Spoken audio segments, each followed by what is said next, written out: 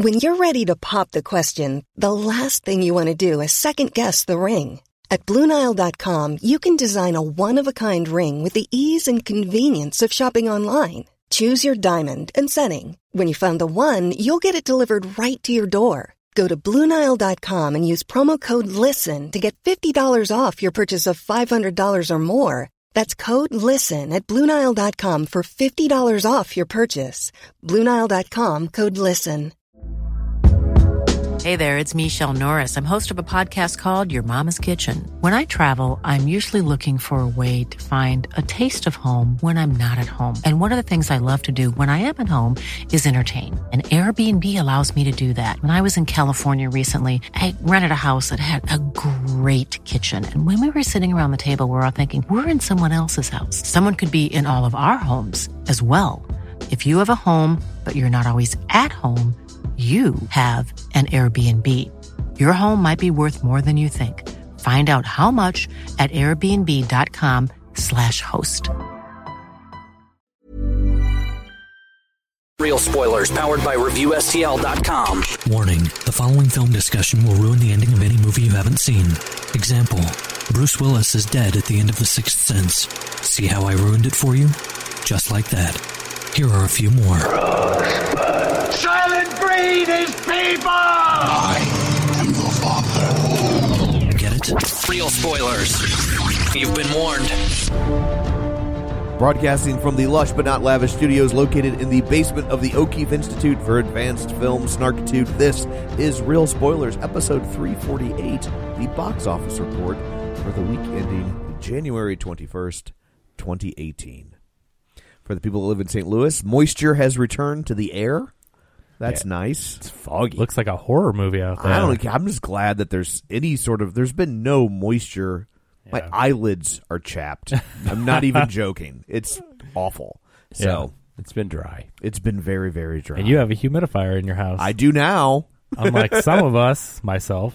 I'm kind of a baller. Yeah. You know, that's how you know you're old, when you're like excited about, they're installing my humidifier tomorrow. But, depending on the outside humidity. Yeah. It's like when there's no humidity, right. Or like apparently we have negative humidity. Yeah.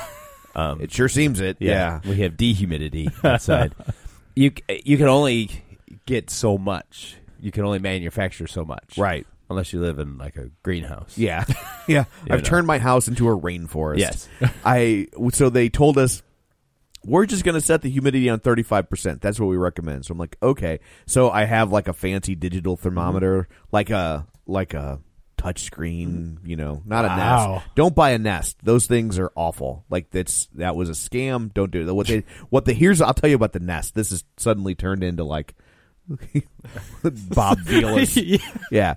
So it's got a battery inside of it, but they don't tell you it's got a battery inside of it. Right. And unless your house has a special wire that recharges that battery, your Nest will last for about 9 months, and then it will start to die, and your furnace will start to short cycle, and you won't know what's going on, and then they'll come out and say, "Oh, well, for that $200 Nest you bought, we need to run another wire from the furnace up to here, and that's going to be like another $300." So don't buy a Nest unless you have a super new house that already ran that wire for you, and you probably don't. I'm not judging you, hypothetical listener, but this house is like 15 years old, so this isn't like a super old house. I have a Nest, and now I'm wondering, how long have you had it? Oh, about 3 or 4 years. Then you must have had the wire, then it would be dead by now. I have a Nest too. I've had it for probably 2.5 years. Would it die, or would my furnace die? It our furnace started short cycling, like it couldn't stay on, it wasn't reading itself. So you guys must have had the wire. I have the wire because we didn't have the wire. So. I sprung extra for the wire in my house. Yeah. I mean, I don't want to brag, but I said, "Hey, I'll buy the house, but you put that wire in." But they don't. Yeah. They didn't tell you that when Yeah. you buy it, and then when we called our furnace company, they were like, "Oh, this happens all." When we told them what it was doing, They the knew first exactly. the first was out of their mouth, like, "Do you have a Nest?" Like, yeah, and they're like, "Have you had it about 9 months?" And they're like, "Yeah." Huh? No. So that sucks. Happy to have the wire. Yeah. Yeah. Because I liked the Nest until that, and I'm like, I'm not spending $300 so I can use my that would kind of sour your experience. I would say. So what is your humidity now? When it was super cold, the humidity, which was set on 35%, was at like 17%. Yeah, and that's what I'm talking about. It's like that's about as good as you're gonna get. Yeah, I had the same conversation with my wife. She's like, I thought we had a humidifier. I go, we do. And if we didn't, this would just be a barren negative 17%. We would just be dry. Yeah. We would just be husks. Every time we kissed, it would be like we're getting tased. Oh my gosh! I will tell you what, though. Seriously, though, so I do not have a humidifier. I have a Nest. I have the wire. No humidifier. So we're all kind of two out of three. But so in bed, like if I touch the covers and I run my finger along it in the dark, I can see a trail of electricity. Yeah. I can draw. Like I could write my name in the static electricity. Yeah. Yeah, well, that too, but because it is cold. There was snow until it just melted. But it's like laser rock at the planetarium. Yeah. I just thought it was bizarre. I go, wait a minute, because I touched it and it sparked. I'm like, wait a minute, and I'm like, I'm used to you get one shock, fine, but I'm like, it kept doing it. And I'm like, wait a minute, so I ran my finger and I could start making designs in the sheets. I'm like, this is bizarre. Kevin sleeps in tinfoil. Yeah, tonight he's gonna light a fart on fire. Yeah, it's to stop the man from reading his brain waves. That's right, the man. So we should probably go around the table and introduce ourselves. This is Dan. This is Kevin. And this is Tom. Joe will be late, maybe, if he's here taking at all. care of business. Yes, he has a work issue. I think this is karma. Who's the guest now? One episode after giving that snide remark last. Yeah. That's It's interesting. The chickens are coming home to roost. Take that, chickens. Well, yeah, and that's pretty interesting since he was all nicey nice yesterday when I bumped into him at the theater too. Oh goodness! So maybe I'll start just blurting out, curse words and swears. Or wait a minute, that doesn't affect Joe. No, I know. And then he can shake the maracas. Yeah. There you go. Well, I'll just do a little. Like Chris Bickley. Should I really? Do you think I should swear? So, shameless plugs. Don't forget, we're available on iTunes. You can go there, rate, review, subscribe. While you're there. Wait, no. On iTunes? You can't do anything on iTunes. While you're there, download. While you're there, subscribe again. Download also, Candy Crush Saga 2. Yeah, why not? Also, while you're on the internet, you can go to Facebook and like our Facebook page, facebook.com/Real Spoilers. Join the League of Show Sharers, people who were kind enough to share the show this week. Brad Hyan, who spent some of his hard-earned cash. Yes. Very nice. I'm applauding that, but we don't have enough people to make it sound like Kevin will drop an effects far later. Too generous. Yeah, it was super nice when he told me about it. I'm like, oh my gosh, you don't do that. And he just Dan, the artist of this piece, he commissioned original artwork of all of us at the podcast table, and we all have something specific to our characters, something that we're known for or whatnot. And it's really great. And Dan, the artist, who Brad had met, I believe at C2E2, maybe one of the Wizard Worlds, he goes to those. He's a great artist, and he does something called Beardo Comics, and they're these really great style. It reminds me kind of Calvin of Hobbes, it's really great animation, really great artwork. But he does this Beardo style, and so Brad was originally going to just get that. It's a more simple design. It's not as intricate as what we got. Right. And Dan said it didn't translate, so instead of just... Because of my lack of hair. Is that that's not on the record, but we're speculating. But I think we know it's my lack of hair. And so Dan said, well, he just went ahead and did it and is like super detailed, like four separate caricatures. And it looks like, it looks like almost like old school Mad Magazine style stuff. Yeah. It looks really cool. Like the realistic design that they would do on stuff. And it's I'm smiling, so far too kind. Far too kind. Well, he's not here in the studio. He just got a picture of you, so apparently that was the assumption. Yeah. He seems friendly. So he really nailed my chins. He got all of them. And your what do you want to call it? Your appetizer. Yeah. Yes. Yeah. I'm eating something or about to. Yeah, it's so great. It's really great. So yeah, Dan Doherty is he's the artist, and again, check out his work. The Beardo comics are great, but since it didn't translate right, instead of just taking Brad's money and saying, here's some guys that kind of look like what you wanted, like he went ahead and he did the full caricature, like spent way more time on it than he usually would. So very nice of him, and thank you, Brad. That was absolutely amazing. And if you want to see it, if you haven't already seen it, you can go to our Facebook page, facebook.com/realspoilers, and we have pictures of us there from over the years, but this probably gives you a better idea of what we look like because it captures our character, our essence, our soul. Nope. Yeah, I don't have one either. I was gonna say, I'm dead. If we had souls, if we weren't dead on the inside, look at that. Yes, imagine. So thank you very much, Brad. And then everyone else, the other show, just the regular show sharers that didn't, do something fabulous for us this week. I'll go ahead and read their names. So you had our platinum show sharers, and now this is the League of show sharers. These are just like copper level. Okay. Yeah. Well, yeah. Zinc. You have to. Yeah. You have to go zinc through level. Platinum, Premier Silver. You sat through a timeshare presentation. Yeah. No, I'm at the airport. Gotcha. Fairly often, and and they'll give you the they don't say first class, they'll say whatever. Yeah. Platinum status, and then they'll say like Group A, and then they'll like fire off all these other random colors and patterns, and there's magenta. And, like, damn it, magenta from Blue's Clues. No, I was thinking for Rocky Horror, but okay. Touche. So the other people who were kind enough to share the show this week: Brent Smith, Jason Weesey, Dustin at Nerds and Night Gaming, Chris Sanders, Travis Tewitt, Librarian Cynthia, Griffin Fox Smith, Tammy Sherman Powers, Timmy Tuzoons, Richard Lawson, Chris Magic Man, Tom Comiskey, Linnea Thunsell, Lane Levanway, Jason Herndon, Ralph Tribble, who I'm sure got lots of Star Trek jokes when he was a child. Yeah. And Chris He's James. Trouble. Yes. Heard he's trouble. Yes, and Chris James. So thank you very much, guys. Oh, no, I meant Chris James. Oh, was there something about the other guy, too? Yeah, maybe. Yeah. So thank you very much, guys, and gals. I was using gender-neutral guys for sharing the show. So there we go. We've knocked all that out. And I guess would you rather be dames? I mean, come on. Guys is pretty good. Yeah, that's true. We will now turn our eyes to the box office. Kevin has his abacus at the ready. Kevin. I do, Tom, and looks like in a surprising turn of events, the movie of the week is not number one. It is Jumanji, Welcome to the Jungle, for I think it's fourth or fifth week in a row. Yeah. This movie is on a mad tear. $20.5 million is a 27% drop in week 5, bringing it to $317 million domestic and another almost $400 overseas. So we're talking over $700 million on a $90 million. I mean, that is, would you guys have imagined $700 million on a Jumanji sequel? No, I thought this it honestly sounded like a bad idea. I thought this would have been for them like a solid ground rule double. Yeah. Like, oh, it's Christmas time. What can we take the kids to? Oh, and maybe it would eke out $100 million.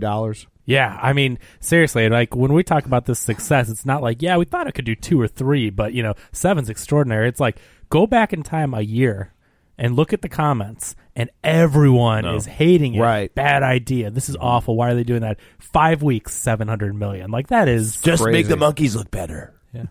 So I guess there is not a thing wrong with the monkeys. And sorry, he didn't say the monkeys. Oh, he said the monkeys. EYS. Okay. That's the worst part of the original movie. I was just like, man, those monkeys look terrible. I've never actually seen the original Jumanji. If you watch it now, you'll be like, ooh, you're right. I think it definitely lives high on nostalgia. I mean, if you went back and watched it now, I don't think you would be like what a delight. Like the Goonies. Mm-hmm. Yeah. Mm-hmm. I didn't grow up watching it. I will say that the Goonies actually has amazing production value. Yeah. It does look incredible. But it is one of those ones where I don't know. I don't talk about it a lot at home because my wife has a very strong fondness for it, so it's just, I just don't talk about it. Yeah, Katie's the same way, and see, I didn't watch it growing up, so it's rough to be in a mixed marriage. Yeah, it is. Somebody loving the Goonies, somebody not loving the Goonies. They don't think to ask that marital counseling. Certain things that we just don't talk about. Now, to be fair, it's not as bad as living in a half Monster Squad home. That has to be the. Well, I think if you love the Monster Squad, it's pretty hard to not live in a half Monster Squad home. I was going to say predominantly not Monster Squad world. Yes. I think you're right. You're Yeah. actually living in a very small minority world. Right. Yeah. Well, Yes. that's to go without saying. It'd be tough. Yeah. Poor Leanne. I just have to say. Yeah, she's on For a the lot, Monster Squad on a thing. lot of levels. On a lot of levels. This is what happens when you don't show up to the episode. Yeah, see, it all becomes that. So I've been thinking about Jumanji 2, or I guess 3. Okay. So Back to the jungle. Right. I mean, so, what? so the premise of the movie is they get sucked into a video game now, right? And their essences inhabit these video game characters. Sure. And so you have like the nerdy guy that's inside of the rock, and then you had Jack Black, who's being inhabited by like a teenage girl, and I was thinking when they do the sequel, the inevitable sequel, right? You know what I think could be clever, and if they want to pay me for this, I'll take their money. They should get them all sucked into the game, but this time put them in different characters. Like mix them up. Yeah. Like don't have the teenage girl be Yeah. Jack Black anymore, and and don't have them all inhabit the same characters Yeah. again. Like make all those actors play other kids within that circle of kids. I like it. I like it. And that's a video game. I mean, when you play a video game, you don't always play the same character. Right. You choose different ones. Think of ones like Street Fighter with 50 characters on the screen. Like people are always choosing new ones. Right. That'd be Some perfect. people always want to be Blanca. Well, there you go. It's like, oh, again? Zangief. I just thought that would be a good way to kind of keep it fresh, Yeah. to where now the nerdy guy is Jack Black and the teenage girl is The Rock. Yeah. I got Yeah, you. I I like like what it. you're saying. Yeah, Yeah. I just thought. Well, Jake Kasdan, I mean, we know you listen, so if you'd like to take us on board for a screenwriting credit. Absolutely. You know, the only flaw in that is I don't think Kevin Hart is capable of playing something other than That's not- Kevin Hart. Huh. And I agree. I like Because Kevin what Hart. he does is great. Yeah, but I don't think. He's got his thing. Yeah, and I also think that you would be disappointed if you went to a Kevin Hart movie and he wasn't Kevin Harting up the joint. Mm-hmm. You'd be like, "What's going on?" Yeah. Yeah. It'd be like when you went and saw Razor's Edge. Why is Bill Murray acting like Love this? that movie. That movie's so boring. Maybe if I saw it now as an adult. I think you would probably see it with a different Yeah. frame of mind. I gotta try to watch as a kid. I mean, 14, 15. Oh, yeah. And such a snooze fest. Yeah, see, I loved it. You know the But I think that's probably, I was older. yeah. I still am. You were, what were you, probably in your 20s when you watched it or something? Well, or almost? Yeah. Well, presuming you watched it at the same time. Yeah. I mean, obviously. No, you're like I what, was in 3 years older than me. I was probably yeah. He's. in my 20s. It was something that resonated at the Yeah. time, so I was like, There's probably a big difference. Do you know between- this? And maybe you do because you know a lot about film stuff. The eulogy that he gives in there, the movie. yes. Do you know what that's from? Yes. That so he gives a so Bill Murray gives a eulogy of somebody in the film, and he says something to the effect of like, "This guy was a total jerk, fat slob. Nobody loved him, and we're all glad that he's dead. He will not be missed. He will not be missed." Yeah, and that's actually the eulogy that Bill Murray gave for John Belushi. Oh, wow. Yeah. So I've never been able to find out more about that. Do you know? Was that like tongue in cheek? Like they gave each other like you know how when guys see each other, hey asshole, what up? You know, or is he really just mad at the dude Was there supposed to be beef between them? within the movie? in real life? Oh, when in he real gave life? that for Belushi. No, I think that was tongue in cheek. I think that was tongue-in-cheek. just his way. I Yeah. can't imagine you showing up to someone's funeral and actually giving. I could kind of maybe see Bill Murray doing that. Yeah, He's different. I you know he is, but I Yeah. just mean like as far as like taste, just like in good taste. Like I Right. feel like people would be like, okay, dude, like this is Yeah. the guy's funeral. Well, I mean, he seems to be living his life in the way of someone who doesn't really all right, doesn't need to be loved. Yeah. That's true. It's very liberating. Not worrying about what people think, yeah. right? It can be, yeah. Yeah, I subscribe to it heartily. So, note to self: don't let Dan give my eulogy. 'Cause even though I'm younger, we all know he's It'll be going to. Even though I'm younger, we all know he's going to outlive me. Oh, so. Anyway, back to Jumanji. Yeah, amazing success of that movie. #1 week after week and making 700. Do you think the reason now we have a date for Guardians 3 is that Vin Diesel's probably like poking James Gunn to like throw something out there about Guardians just to like to try to knock the Rock off the yeah. Hey, man, hey, bud. When I say that, I'm trying to think of how he would. Say something about Guardians. I mean, that guy has to walk. I mean, as cute as it is, like he's got to walk around with a rock in his shoe, like everywhere he goes. It's like he started that franchise, he made all that money, with that, and then the Rock comes on board and just does everything better. It's like he's just got to be so mad. I mean, the Rock is the only reason I even like partially. Briefly considered watching any of them. Almost. Yeah. Almost. Just, yeah. I was like, oh. Yeah. Once they find their footing and accept what they are, like in the middle, it was very messy because, obviously, not to get into it, but it started as street racing and now they're superhero movies. So in the middle, when it tried to still be like we're just regular, street racers doing these, and they would be ridiculous. It's like, now come on. But now that they own it and they have submarines and airplanes and just like cars dropping out of, with parachutes and like now that it is a superhero movie and it's like they own it and embrace it, it's great because you're watching it knowing that they're not taking themselves seriously. We did a Fast and Furious Transformers crossover. Well, once 8, 9, and 10, which I believe are greenlit, once 8, 9, and 10 are done, and it's a couple of years and they aren't making $1 billion every year, I bet you they'll find some way. And when Transformers finally fizzles out. Well, the last one definitely, I mean, it still made money. Yeah. But I think they definitely feel like it underperformed compared to the previous two. Yeah, the crossovers will be coming. Mm-hmm. So coming in at number 2 is 12 Strong with $15 million. It was opening weekend for that film. That's the Chris Hemsworth film. And I do not have a budget on that. Nothing overseas yet. So did anyone see it? Yeah, I saw it. Okay, how was it? It was okay. I as we've talked about in the past, for some reason Hollywood has decided this is the time of year to release a military movie. Yeah. Was it because of American Sniper? Was that Actually, no. It's Lone Survivor that kicked that off. So last year at this time, we got 13 Hours, which was the Benghazi movie. Which was good. Yeah. That was Michael Bay and a surprisingly good movie. Yeah. And then the year before that, we got American Sniper, which was just a beast. I mean, that movie ended up making like $300 million. Mm-hmm. Like, that was a juggernaut. And then, and was really good. And sure. Fake baby. Or not. That was the only thing about it. America loves fake babies. And then, almost as much as we love fake news, right? And then the year before that, the one that started it all was Lone Survivor with Mark Wahlberg, which I think everybody was like, it's coming out in January. Who cares? It's going to, make, $30 million and then go away. Yeah. And it just kept chugging along, Yeah. And so now we seem to get one of these every year. And so this is about the horse soldiers.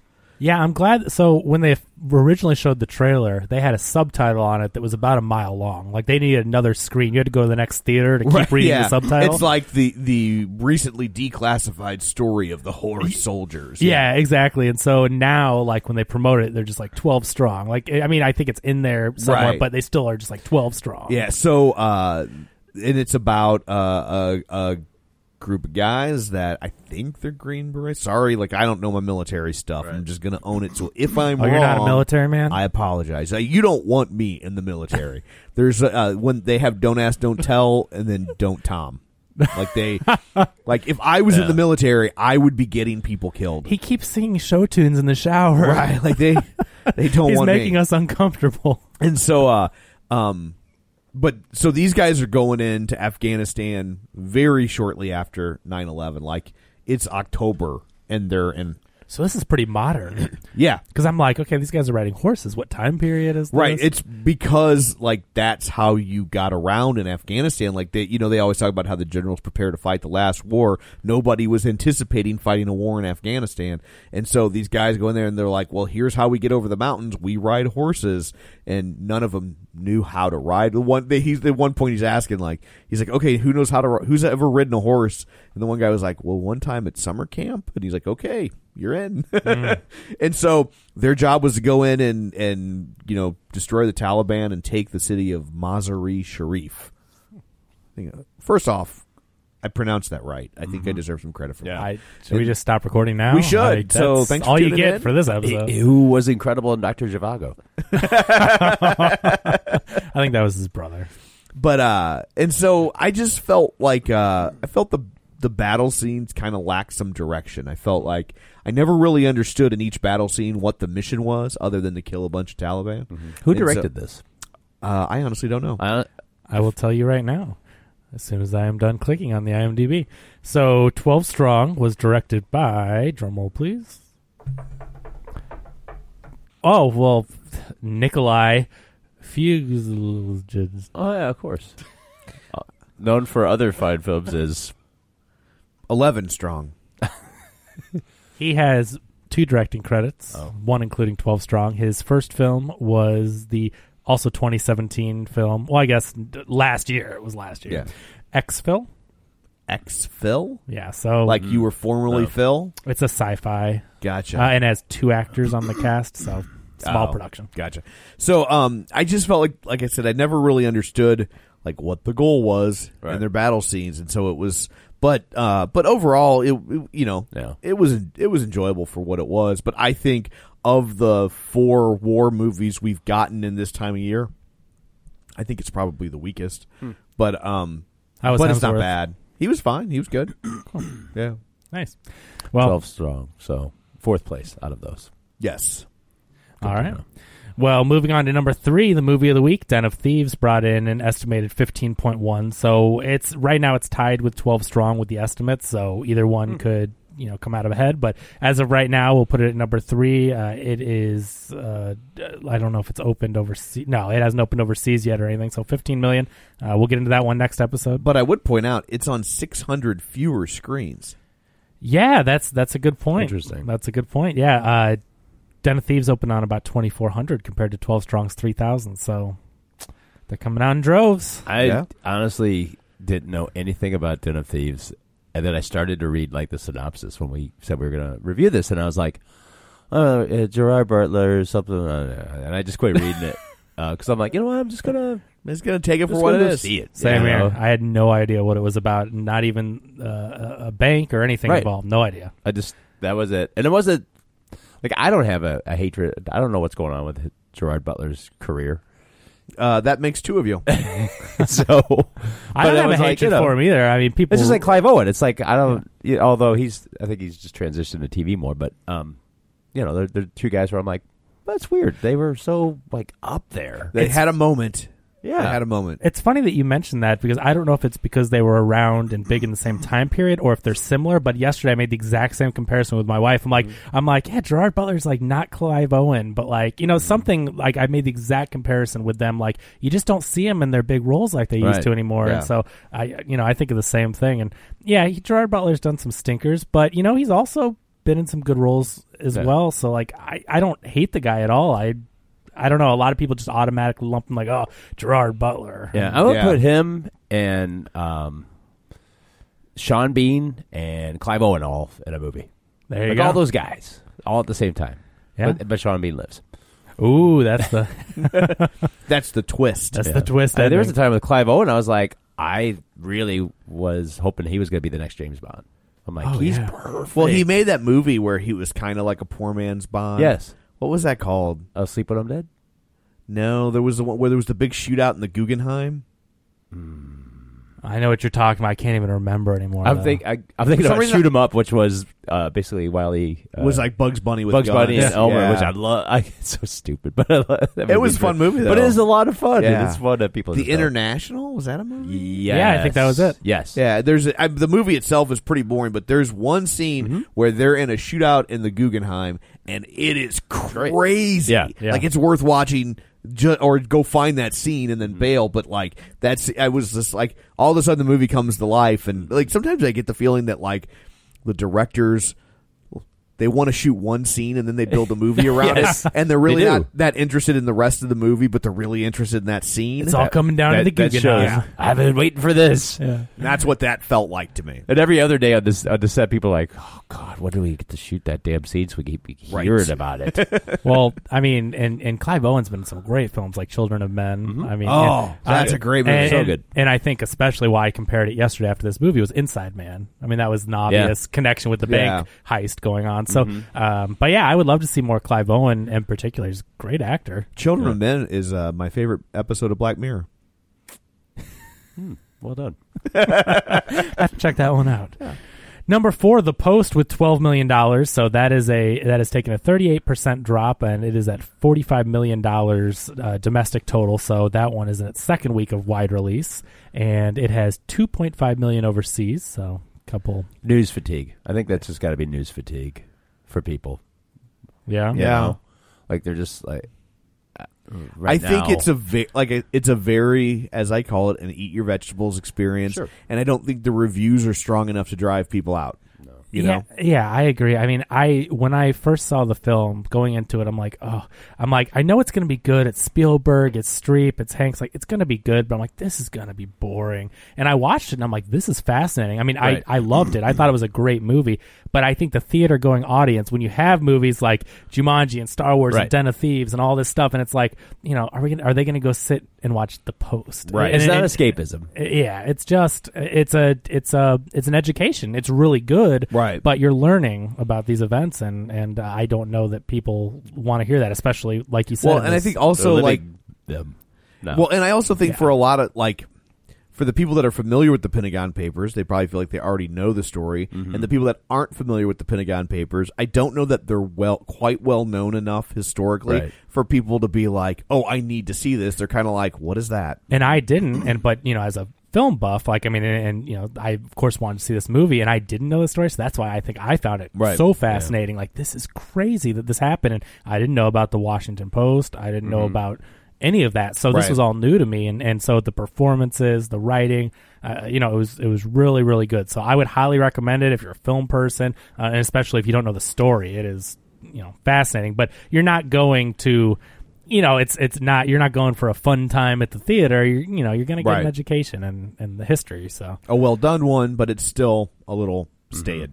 Absolutely. So we'll see what happens with that one. It was at first considered a shoo-in for Oscar buzz, and we're really not hearing much. It's between 3 Billboards, Lady Bird, and Shape of Water right now. Yeah. So. You know, it's kind of ended up in the same boat that Ron Howard's Frost Nixon ended up in. Yes. Where everybody thought, oh, man, slam dunk, cakewalk, and then it came out and people were just kind of like, eh.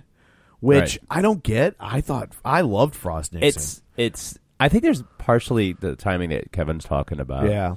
And I also think it's the sort of like, it's weird. A lot of the stuff from the 70s is just sort of like, it's Vietnam even. It's like now people are just like, oh, yeah, you know. It's not ambivalence, you know, but there's sort of this weird unintentional complacency to a lot of like groundbreaking major things. And movies like this help them kind of bring them back up to the surface, but they're just not resonating. Yeah, it has to be just because it's getting further away. Like, you guys grew up remembering things about it, and you know, and it's just the fact is, like, Joe and I didn't, you know, and so obviously we know of it, but we don't know all the little details and the scandal and the atmosphere and as much about it. So to us, it just seems more foreign, and to even younger kids who are the theater going audience, you know, are part of it now. It's like they're just not in tune with anything about it, and so then what is this about? Huh? What, you know? And I think subject matter. I mean, it's like the reason Spotlight, I think, worked so well, which we kind of talked about last week, is because it's so stomach churning. Right. It doesn't really have a shelf life. You know? Yeah. It doesn't matter when that really happened because it's still vile. Yeah. And people still have probably still happening. And still happening. And they have a reaction to it. Yeah, and that's been this doesn't have that kind of reaction. Yeah. The Spotlight stuff's been in the news as of, you know, few years. It's been really prevalent. So yeah, exactly. Yeah. It's still alive. Not that that's a good thing, but just that's the connection with the subject matter. Yeah. Ongoing. Exactly. So that's number 4. Number 5, The Greatest Showman. is that? Oh yeah, sorry, I was looking at the other page. But yes, number 5, The Greatest Showman with 11.4 million, a 9% drop in week 5. Like, just what an amazing story. It is, and I will tell you. So I interviewed the choreographer. His name's Ashley Wallen. He's Australian, like Hugh Jackman. Okay, and the director actually. So all 3 of those guys are Australian. But go read it on ReviewSTL.com. If you loved the movie, if you liked the movie, I should say. He just gives me some inside detail about how different things went down and how they filmed it and all that. So it's really interesting. But yeah, great guy. He started off doing. He was in Phantom of the Opera and Moulin Rouge as a dancer. Okay. In the movies, and then he started doing stuff for Kylie Minogue. Then he choreographed something for Oprah and the Black Eyed Peas for like one of her specials. And so just from doing music videos, he met the director and then was able to do this film. And he's really good. Like, did either of you guys eventually? Did he do the flash mob for Oprah? He did. He did the Black Eyed Peas flash That's pretty mob. impressive if you ever get to see that. I mean, I was wondering. I was like, Chicago. what did Oprah do? They basically flash mobbed Oprah. Okay. Yeah. It was huge. And it was actually very impressive. Yeah, he's good. That's what this guy is talented. As far as some choreographers, they do smaller stuff, or that dance looks kind of cool or whatever, but like he's done some large scale stuff. And so for The Greatest Showman, they actually did, I don't know if you guys saw it, a live commercial, which was they performed. It was the only thing good about A Christmas Story Live. Yeah, there you go. So they did a live commercial where they did one of the songs, but with huge sets and stunts and circus performers. They did a live commercial by doing, I think, The Greatest Show song from the film. And so, of course, he choreographed that and he was there. He said it was, nerve-wracking. Yeah. But this is the first time that anything like a musical has done a live commercial like that. And so he put that on. So the guy has a knack for choreographing huge, set pieces. Right. And this movie, when you see it, I mean, there is so much going on with, I mean, you're talking about 20, 25 people in the ring and people doing acrobatics. It's a lot of people to keep track of, and it's not just dancers. It's, half dancers, half circus. So, yeah, very talented guy. Go check that out. But The Greatest Showman, such an amazing story with the box office. Again, 9% drop in week 5, 11. And I think last week it dropped 2. Yeah. And if it was either last week or the week before, it was like a 1% drop. Right. So I mean, it's amazing. Again, I'll just reiterate: the first week it came out and I saw it, I loved it, and I was like, oh no! When I saw the box office, it was at $20 million on an $84 million budget. Week 1, 20 out of 80. I'm like, oh no!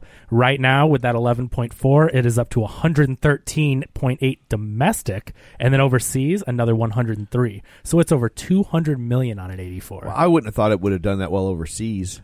Yeah, and I guess it's just one of those things that because of the performances and the all the stunts with the circus stuff and music, I guess music, even though it's in English, but still I guess the music translates and doing phenomenal. So congratulations to those guys. And again, just as a fan of musicals, I'm excited to see more original musicals like La La Land, Greatest Showman. Hopefully in 2018 we get something else. I don't know what it is, if there's anything already in production. But I think they're converting 3 Billboards to a musical. Oh, are they? Yeah. That's perfect. Yeah. Is Frances McDormand going to be in it? Yeah, it'll be great. Great, awesome. Just kicking people in the nards.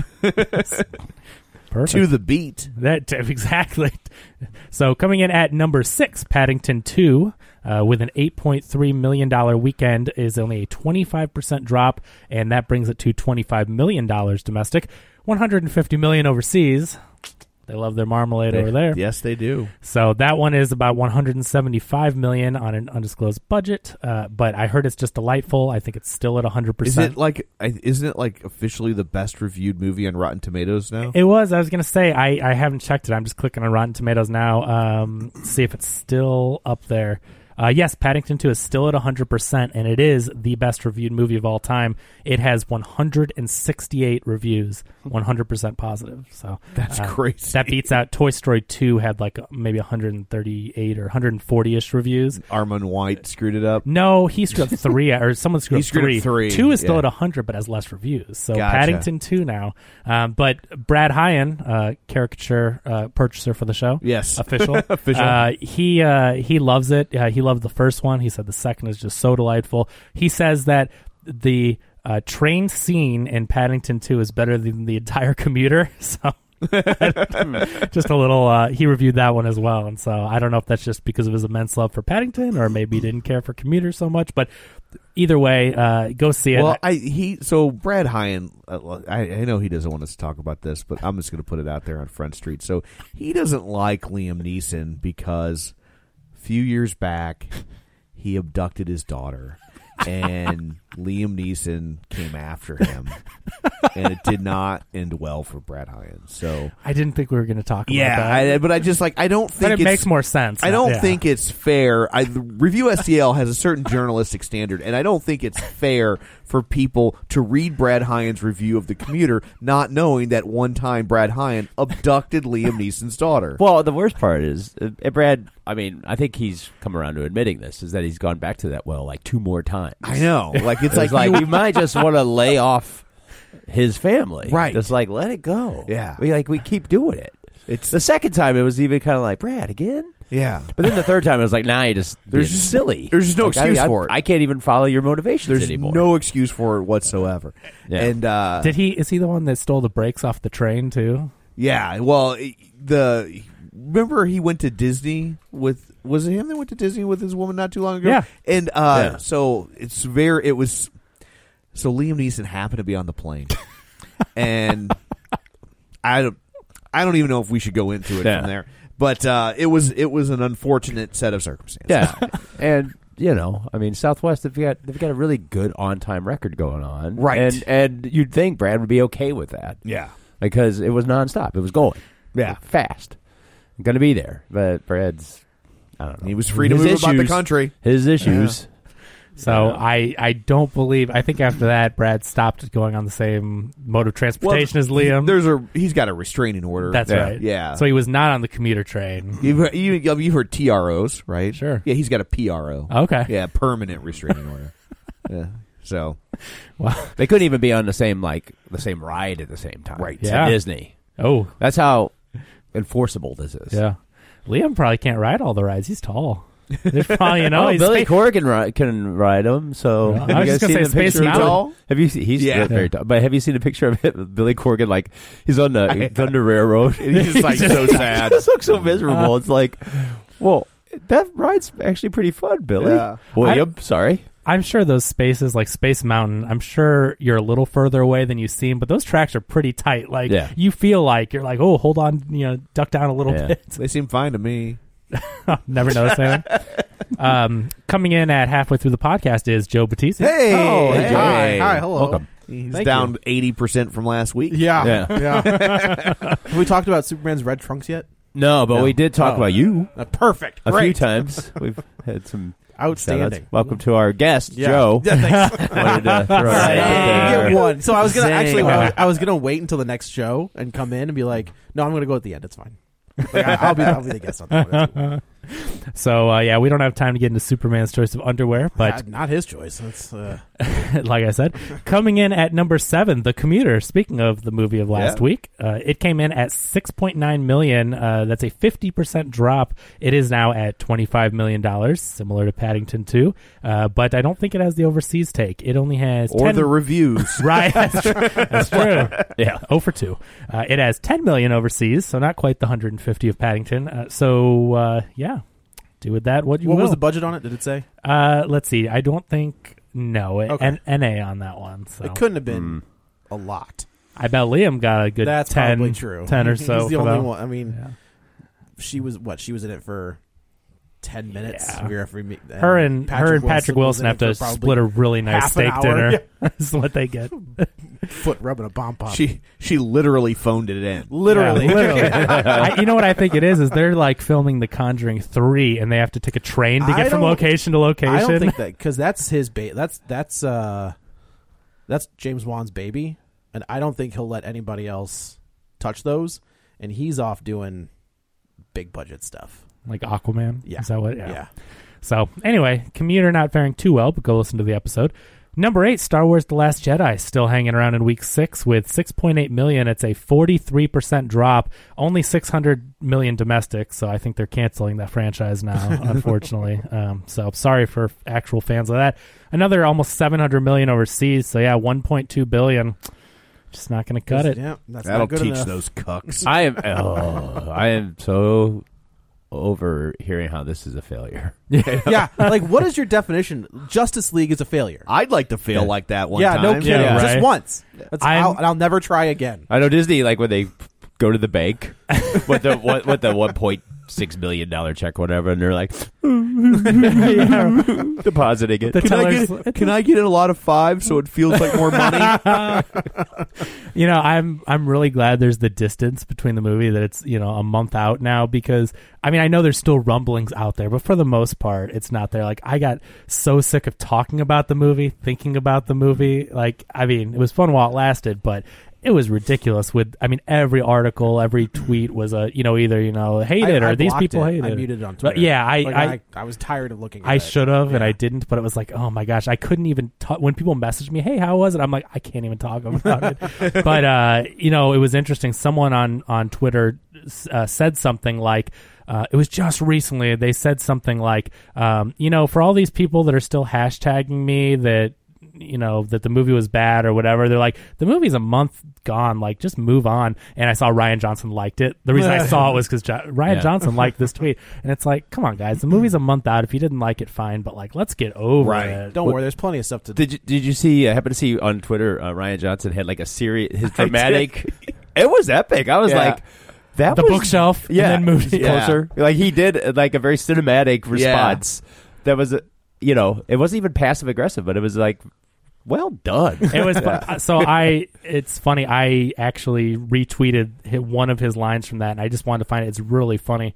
Go look on Twitter for the actual thing. And this is a guy who at it's so funny that like, everybody turned on this guy. This guy is absolute of the fandom. He is an amazing Uber fan. Well, it's also that's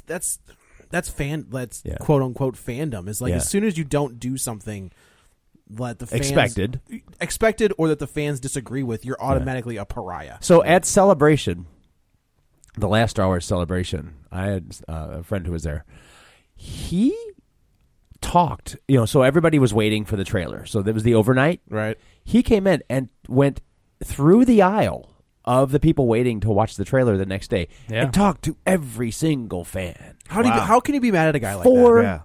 4.5 hours he spent in that room going through the the corral. He didn't go on the outskirts and go, hey everybody, thanks, and do shake a couple hands. Right. No, he literally went into the aisles, which is from a security standpoint now couldn't do. Not good. But at the time it was like he went through the aisle, talked to every single person. It's like, I just watched a documentary on the 30th anniversary of Halloween, and they did like a convention, and it was the first time that Jamie Lee had come back to do a convention. Yeah. And these people signed up for like a special VIP meet and greet, and she didn't cap it. She was just like, you bring up as much, if you can carry it, I'll sign it. Yeah. I don't care what it like. And her her handler, quote unquote handler, was like, we've been here for 4 hours, and she's like, yeah, we're not done yet. Yeah. Like, handler's like, I have to poop. Yeah, and she was just like, no, I'm gonna. She's like, she would go pee and then come right back. Yeah. And just keep signing and talking. Hopefully she she would washed have- her hands. Hopefully, or maybe not. Maybe some people would. Be That's into the real that. horror. Yeah.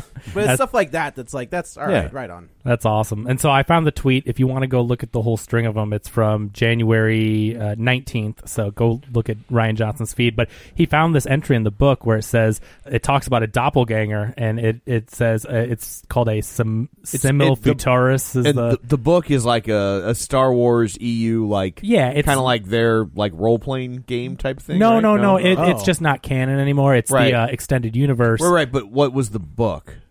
Wasn't it like kind of the Jedi Path? Yeah. Is the Jedi Path? It was it's a real book, but it's like they decanonized it when Disney bought No, it. I get that it's a real book, but but the book, wasn't it kind of like to play like a role playing version? Oh, I thought it was. No, it's like a real, like it was part of the old extended universe. Right. Yeah, exactly. They had there was like a series of books that came out, and he has it in 3 volume set. And one is about the Sith, and then there's the Jedi Path, and there's another one. And I think elements of that played into this. Like most of the of that stuff is gone, right? But they have been bringing some of it back. Yeah. in. Some of it, yeah. yeah. But when you're the new creative, you can pick and choose whatever you want. They pick what will work with what they want to do. Right. Exactly. So like even if it wasn't true for back then, like you make it true when you write your version. I don't think anybody, and a lot of people got very upset about that. I think because they invested so much time in all those. Well, but it's like, you know what? They also killed Chewbacca back then, so screw that. Well, Luke went dark. Yeah, Luke goes to the dark side in those books. So lame. But regardless, it's like those books also kept Star Wars alive between all these. I honestly think it was. I know I've said it's Dark Horse.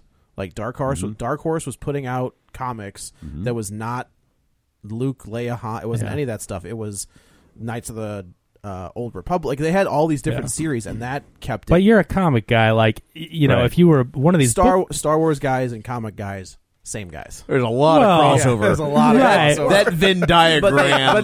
But they. What I mean is that, but you're a comic guy. I bet the Star Wars book reader guys would argue that their books kept things alive. Oh, that's probably true. I'm just saying. I hear you. You're saying, because you know the comics and they were huge, but like these books, you could fill up 5 bookcases of the books, But anyway, so this you could with the comics too. Yeah. Oh my gosh. Hey, those are thinner. It's harder to do. And you could still fill. Oh boy. I stopped collecting because at first I was like, I'll get all the Star Wars, and then there were so many. I was like, I'm out. Yep. Yeah. There was no main book. Yeah. Like it was all different stuff. Yeah. But this entry in the book says that this doppelganger ability permits a Jedi to create a short-lived duplicate of himself or herself or an external object that's visually indistinguishable from the real item. Those who have perfected the ability can create phantom projections of any person of their choosing or trick the enemy into seeing objects such as droids, more objects than are actually present. So he pulled... Go ahead. Well, he pulled from that, and then so the thing that I absolutely loved, just his response to this, someone on Twitter quoted that excerpt from the book and says, anything in there on Mary Poppins Leia? Thanks, asking for a friend.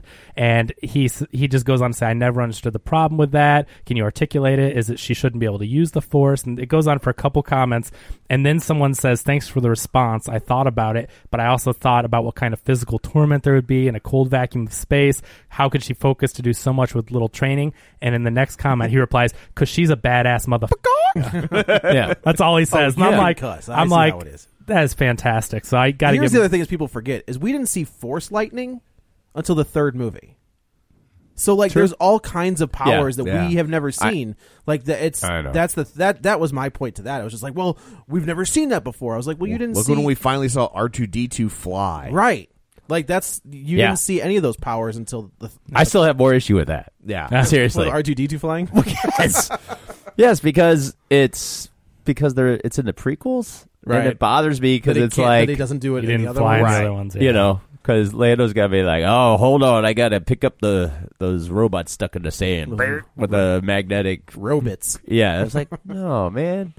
That still cheeses me off. That wasn't Lando. I think my bigger problem with Leia is less that she could do it. Is I didn't like how it looked. It's the look. It looked bad. 100%. It's not that she has Force powers. No, it looks we know really she has cheesy. Force powers. Yeah. Like they may be not as she had them in the second movie. Yeah, not as pronounced as Luke, but we know that she has them. People aren't arguing that. The people that are arguing are saying like, yeah, she is Force sensitive, but we've never seen her use it, and now all of a sudden she can master flying. Like there are arguments that she didn't have training, but the whole point is like I don't have a problem with that. You'd be surprised what you can do when you don't have a choice. Yep. Yeah, that's true too. You hear stories like that all the time. Of moms lifting cars to save their children. Yeah, like in the opening credits of The Incredible Hulk. Exactly. Yeah. There you go. So glad we're not talking about Star Wars anymore. Man, they had to find a reason for him to get really angry every episode. Yeah. It was like, you might want to just I don't know. Yoga. We got a budget. All I can say he's gonna Hulk out. Damn it! Is in the new MCU. I really hope that Banner doesn't have a Twitter account. Every time it logs on Twitter. I have to go to the forest and read Twitter. I'll be right back. The Hulk's got a big butt. Yeah, but we know his secret. He's always angry. He's always angry. He's always angry now. So people on Twitter are certainly. Coming in at number 9. Superman's red shorts. No. Coming in at number 9, Insidious: The Last Key with $5.7 million. That is up to $58 million domestic on its $10 million budget. $44 million overseas. So. That's a hell of well, horror movies transfer well overseas. Like that's. I mean, that's another. Is that Blumhouse again? Oh yeah. 100 on a 10. It's making money, ain't it? Yeah. All right. That's in 3 weeks. $100 million on $10 million. So you can't argue with that. And rounding up the top 10 is Proud Mary with $3.4 million, a 66% drop. That is now at $16.6 million domestic, $77,000 overseas. It's a weird number. On a $14 million budget. Would you say that Proud Mary has kept on burning? Barely. It's definitely not rolling, I'll tell you that. Yeah. Barely. It's almost out of the top 10. What was her song from Thunderdome? We don't need another hero. Yeah, that's what it was. You're just a raggedy man. What a terrible movie that is. It's not as terrible as you... If you revisit it, no, it's not that. Is that Mad Max 3? It's actually not. Yeah, it's the third one. Yeah. It's got some weird shifts, but it's actually not terrible. I just rewatched it. I was like, this is not as bad as I used to think it was. Starring not Gerard Butler. I'm just saying. Better than you think. And honestly, that movie just is all about the final chase. Yeah. That's a given. It's all about the shootout at the Guggenheim. Yes, it is. You would get that, Joe, if you'd been here. Sorry. Ooh. Zing. Yeah. I was dealing with work stuff. So that's the box office. Well, thank you, Kevin. You're welcome. I guess that's it for this episode. Let's go around the table and everyone can say where to find them. This is Dan. You can find me on Twitter at DanGrady67, GRANEY. This is Joe. You can also follow me on the Twitter at Joey Butts, BUTTS21. This is Kevin. Follow me on Twitter at Kevin R. Brackett. And this is Tom. You can follow me on Twitter at Roger Kubert or on Facebook at Facebook.com/Tom O'Keefe. If you would like to continue the conversation online, you can find us at Facebook.com/Real Spoilers. While you're there, join the League of Show Sharers. And don't forget, we're available on iTunes. Go there, rate, review, subscribe. So that is it for this episode. Coming up on the next one, we will tackle Den of Thieves, starring Gerard Butler. And not in this one. What's that? You got himself in pretty good shape for this. Better shape than I've seen him in a long time. Yeah, I guess one person's bloated as another's bulked up. Well, yeah, that's one thing I didn't... Hold on, Tom. That's one thing I didn't understand, because a lot of people were like, oh, he gained all this weight for this movie or whatever, and I expect him to be looking terrible, and I looked at it and I'm like, oh, I wish I looked like Gerard Butler in this movie. Depending on where you are in your Gerard Butler dub, I mean, you could say he lost a lot of weight for this movie. So anyway, that is what we will be talking about on the next episode. So until then, you've been warned. Slowly, gently, night unfurls its splendor. Grasp it, sense it, tremulous and tender. Turn your face away from the garish light of day. Turn your thoughts away from cold, unfeeling light, and listen to the music of the night.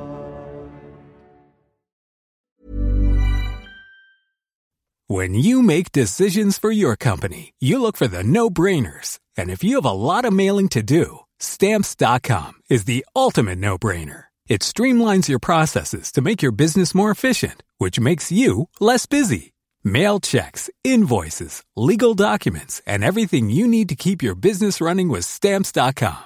Seamlessly connect with every major marketplace and shopping cart. Schedule package pickups and see your cheapest and fastest shipping options from different carriers, with rates up to 89% off USPS and UPS rates. And with the Stamps.com mobile app, you can take care of mailing and shipping wherever you are. Make the same no-brainer decision as over 1 million other businesses with Stamps.com. Sign up with code PROGRAM for a 4-week trial, plus free postage and a free digital scale. No long-term commitments or contracts. That's Stamps.com. Code PROGRAM.